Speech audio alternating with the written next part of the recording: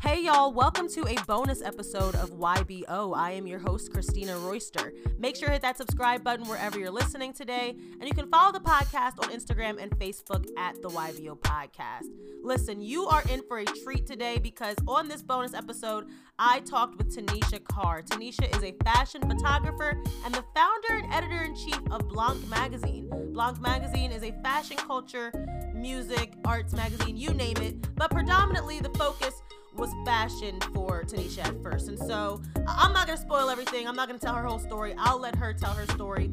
But this is such a treat because she was really preaching on this episode and really inspired me. So I know that it will hit home for y'all too. But I will ask for a little bit of grace because we recorded via Zoom. We had some technical difficulties. Brother Ash was able to sprinkle his production magic on the track. So I think we should be good. But yeah, just keep that in mind, y'all, okay? And without further ado, enjoy this episode. Where should I start? Wow. Welcome to Young Black and Opinionated. Thank you so much for coming on the show. Can you just introduce yourself and let people know who you are and what do you do? My name is Tanisha Carr. I am a fashion photographer. I am an editor. I own and edit a fashion and culture magazine called Blanc. And I'm also a contributing editor at Ink Magazine, and I curate a channel on Ink called All the Hats. And All the Hats focuses on the journey of Black women entrepreneurs. I am also a lover of cheeseburgers. Where do you get your favorite? Who has the best burgers? Now see, I have this thing, like I do a lot of traveling, right? Well, I did before the pandemic. Yeah. I would basically travel international like every 6 weeks. Oh, wow. And so my thing was travel burgers. Ooh. And it's not like I don't eat burgers all the time at home because I do, but my jam is like to go to a new place, a new country, and just try a burger. Yeah, that sounds so good. So the best travel burger I've had was in Milan at a place called STK. I was there. I did some diversity event with Camera della Moda, the fashion council. And I was staying at this hotel and the STK was right next door. And they had these like mini burgers that come on this wood plank and delicious. It's like a little flight of cheeseburgers. Yes. Oh. Good. So I love good. a gourmet burger. Wow. Well, wait, let me backtrack though, because you just sound like a globetrotter and I just can't believe. No, I'm not. You are just so cultured and I just can't believe that I am talking to somebody who owns their own fashion magazine. Like, can you please tell everybody how you got started and your background in photography? Yeah, so I'm going to go back a little bit. I'm going to like give you the bio jam, like starting when I was a baby, but no, like it's important to like know where you come from. Right. Yeah. So, I, was born in South Philadelphia, 4 blocks away from the projects. It was called Philadelphia in the 90s, extremely violent. It was much more segregated than it is right now. And there was nothing else, right? Like there wasn't like leaving Philly. There wasn't traveling outside of your state, except to go to church conferences that, I remember those days. Like my grandfather was a pastor. My mother was a minister. So we did a lot of that. And that was our travel. That was what we considered traveling. Yeah. So my sister brought home a Vogue one day. And before that, I didn't know or understand the concept of fashion. And like, now listen, my brothers, they were fashionable young Black men. So they had their Tommy Hilfiger, America flag, long sleeve shirt. They had their peach Ralph Lauren and pink Ralph Lauren shirts that they would wear with their Timbs. They were quite fashionable young men. So that was my idea of fashion, just what my brothers were. I didn't know anything about anything else until that magazine. And then my world exploded. And, it wasn't even like so many women have that story of like wanting to be that model. That was never it for me. Mm-hmm. It was like oh my God, who made these images? Yeah, that's like me. Yeah. Like, who made these images? Who made this concept? Who created this world? Yeah. Who is Grace Coddington? Okay. So that's what it was like for me. It was like in that, what is that movie that Devil Wears Prada? Oh, well, there's no Black people.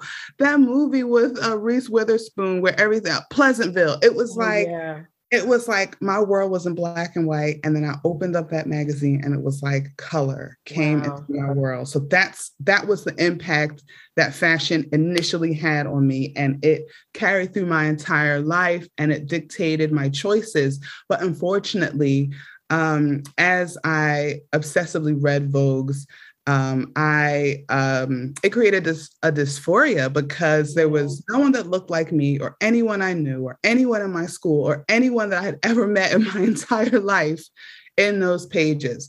There was no one my shape, my size, my color. And, you know, I'm a light-skinned woman, but I was going to say, but you know, that's how it was. It was like that. You would find it on occasion and, you know, praise the gods that it happens. But other than that, that's what it was. Yeah. And throughout my career, I went to an Ivy League. I studied photography. I knew what I wanted to do. I wanted to take pictures and I wanted to create those scenes that I saw that changed my life. Mm-hmm. And door after door closed, countless CVs sent in to be ignored, interviewers that don't look me in the eye. Wow. It's being a Black woman, you know what it's like to be a Black woman trying to do something. And I was going to ask, at what time is this? What year is this? Because, I mean, not much has changed in the past 30 years, but... well, it was around 9/11. So yeah, around 2000 is when I was very young. I was 18 years old and I was like, I knew from 15, this is what I wanted to do, right? Yeah, I wanted to make those images. And then it's like, it took that time to figure out, okay, so first I have to get the education. So I did that. And then I have to try to get the internship boxes. Right. Yeah. So you're like, I'm doing all the right things. I'm doing what I'm supposed to do. Like I'm supposed to then get an internship at these magazines to see how it is done. And then that's where it stopped because there were no opportunities for me. So you got in the door of your dream job, so to speak, and you realized that it wasn't what you thought it was. It was just short-lived. It was just an internship for 3 months teaches you nothing. And if you can't fit the samples and you can't have the privilege of being white and being the daughter of a friend of the editor's husband, then you end up being a fly on the wall. But I am the invisible Black woman. And I learned how to be a fly on the wall and take all the information I could. So I would like in my internships, go from room to room and just sponge. Just like, I'm just standing there and go all like, you don't know, I'm invisible, you know, like they don't listen to me because I'm not important to them. So I'm just sopping up as much information as possible because I knew that my time there was short-lived and I knew no one was going to teach me anything. Mm-hmm. And I moved to London. I said, forget America. No, that's really crazy in itself. Like just hopping on a plane and going across the pond. Like I had a one-way ticket. Wow. My mom, we didn't have any money. We were so poor. I said, Mom, I got into the school in London. I need just the ticket to get there. I'm going to get some loans. I'm going to figure it out, but this is what I need to do. And she gave me the $300 for the one-way ticket. Wow. And I lived there for 10 years. I went to university. I opened up a studio, and there is where I built my community of misfits, of others. We were shooting stories in my studio, talking about art and fashion and music, and shooting our friends. And our friends were Black, and they were trans, and they were fat, they were like 300 pounds. And like, I was styling it with my clothes before it was cool. Yeah. Yes. Because we were just shooting our friends. Like we were just in my studio making the work.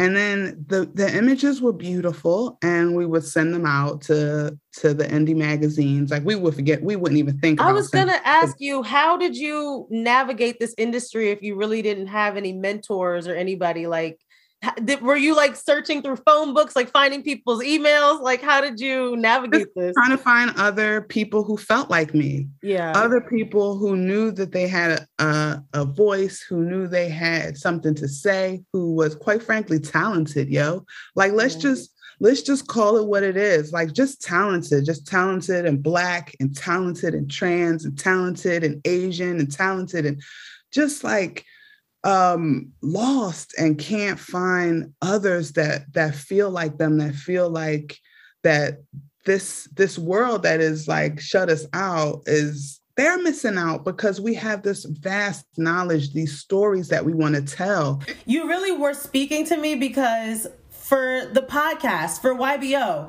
I've just been feeling like, hey, I don't really know what I'm doing sometimes, but this is my way of storytelling, and it resonates with some people. It might not resonate with everybody, but I have my little niche community, and I feel like that's kind of what you built. And now it's a full-blown magazine that has advertising and sponsorship dollars, and I just can't believe it. What do you mean you don't know what you're doing? You know, that little tiny thing, that gut, that muscle that we've been taught to ignore and to push down and to reject and to not listen to. That's the thing that's guiding you, that's guiding me, that has guided me so far through my life. And every time I have ignored it and I have not listened to it, I have failed. So, you do know what you're doing, because your gut is pulling you here, right?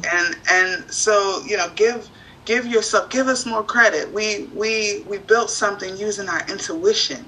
I had no idea how. And when I say this to people, they don't understand what I mean. And if you don't understand what I mean, I can't help you. The girls that get it. I built it completely on intuition. I had no idea how to make a magazine. Wow. How could I have known when no magazine would give me any opportunity to prove myself and tell my stories? Yeah. So what did I do? I used my intuition, that muscle, that monster inside me that knows what's right for me and what I should be putting out there. And that's what I use every single day. It's just real sharp now because I use it all the time. I was going to say, did it ever click for you? Like, do you feel like a professional now, or do you still have imposter syndrome at times? Oh yeah, I suffer from imposter syndrome all the time. Oh yeah, all the time. Yeah.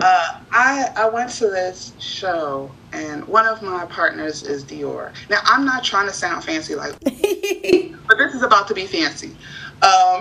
So Dior, they did a show in London, and so they flew me in for the show, and we had it was beautiful what they did. Like, how they treat their partners is so incredible. And that's another thing. Get partners who treat you like partners. Mm-hmm. Who don't treat you like a ticked off thing or a D&I initiative, who actually treat you like partners, because you will feel the difference. And so they closed out these restaurants for their guests, and I walk into the room and I was a complete imposter. Like, the biggest editors in Europe. Like, but you were there for a reason. Was there, and then my black ass was there. I was like, I'm sorry, can I talk to the podcast? Oh yeah, yeah. I'm sorry, we're unfiltered. Okay, I'm not media trained. But I felt like such an imposter, right? But then I felt like, yo, I am in the smallest room, because I see from Esquire, I see the biggest editors in Europe, in the world, in this room, and I'm in this room. So either they're wrong, like, what are y'all doing here? Or I'm wrong, what am I doing here? Or maybe I should be there. Yeah. Maybe I should be there. So I do have imposter syndrome 90% of the time. But it's those moments, man, that you're like, oh, Like either everybody is wrong or I should be here. Yeah. So. Wow, that's really inspiring, because I feel like so many people right now are just going through it with the whole great resignation. Some people are tired of their jobs, we're burnt out, we don't know what to do next. And I personally have really just been leaning on my faith and my natural God-given talents. Like, I know what I'm good at, and I know what I want to do, and I know what I don't want to do. And if my 9 to 5 and my passions aren't aligning, there might need to be a change of pace. I don't know.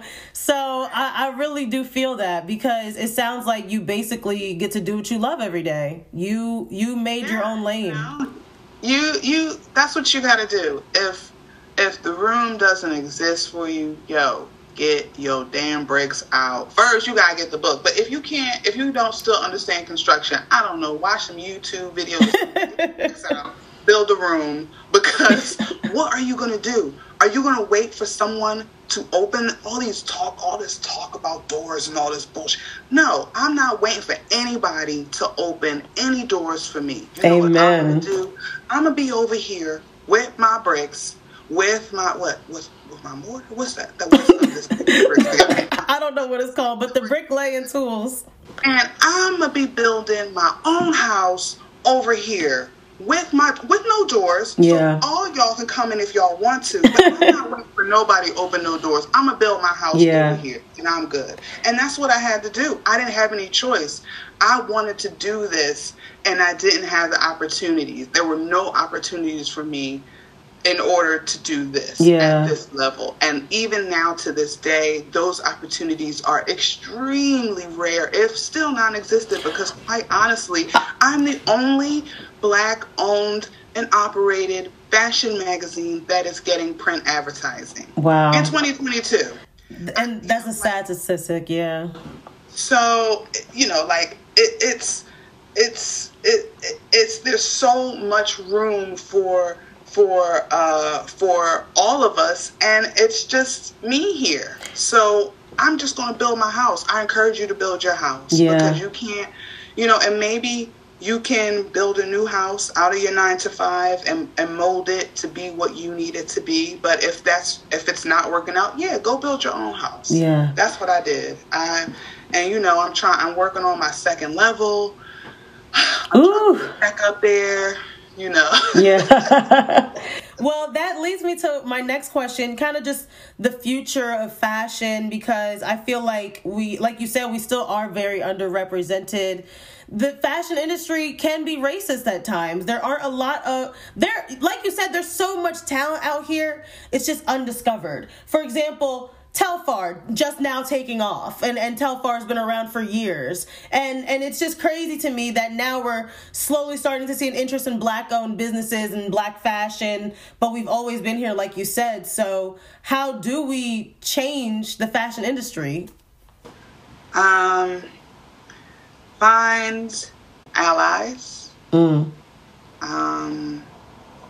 Find allies who, even if they don't quite understand the experience or the journey or the trauma, they want to really understand. And they really want to give you the resources that you need to succeed. Whether those allies be in the form of mentors, of friends, of partners, of advisors, that's what helped turn things around for me. If you're building a whole house someplace and you don't know what you're doing, you have to ask the people that are already there. Yeah. Like how will I know? How will I know how to talk to brands? How will I know how to sell? I need to find the best publishers in the world to talk to find out how to do the things that I need to do to keep my business alive. So that's the first thing.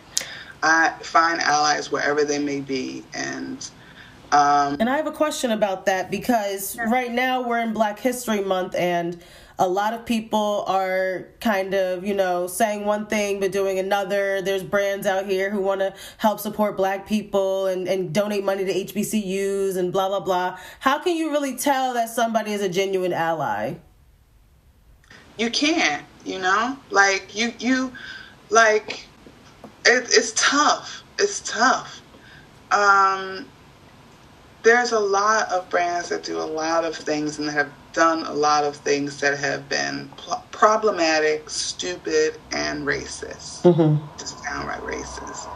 And there are also some brands who, you see initiatives coming out of their company. You see them working with Black creatives, not just around Black History Month, not just around so-called cultural projects, but are really embracing the creativity that comes out of our community. And like, what feels real, again, trust that muscle, trust that monster inside, you know what feels real, and you know what feels fake, all those Black square dudes, they was bad, what they was really saying behind closed doors, but you also know the ones that are still doing outreach, that are still doing cool stuff with the culture, that are you can see it in their advertising, you can see it in the initiatives. So, you'll know, and the ones that you don't know, eventually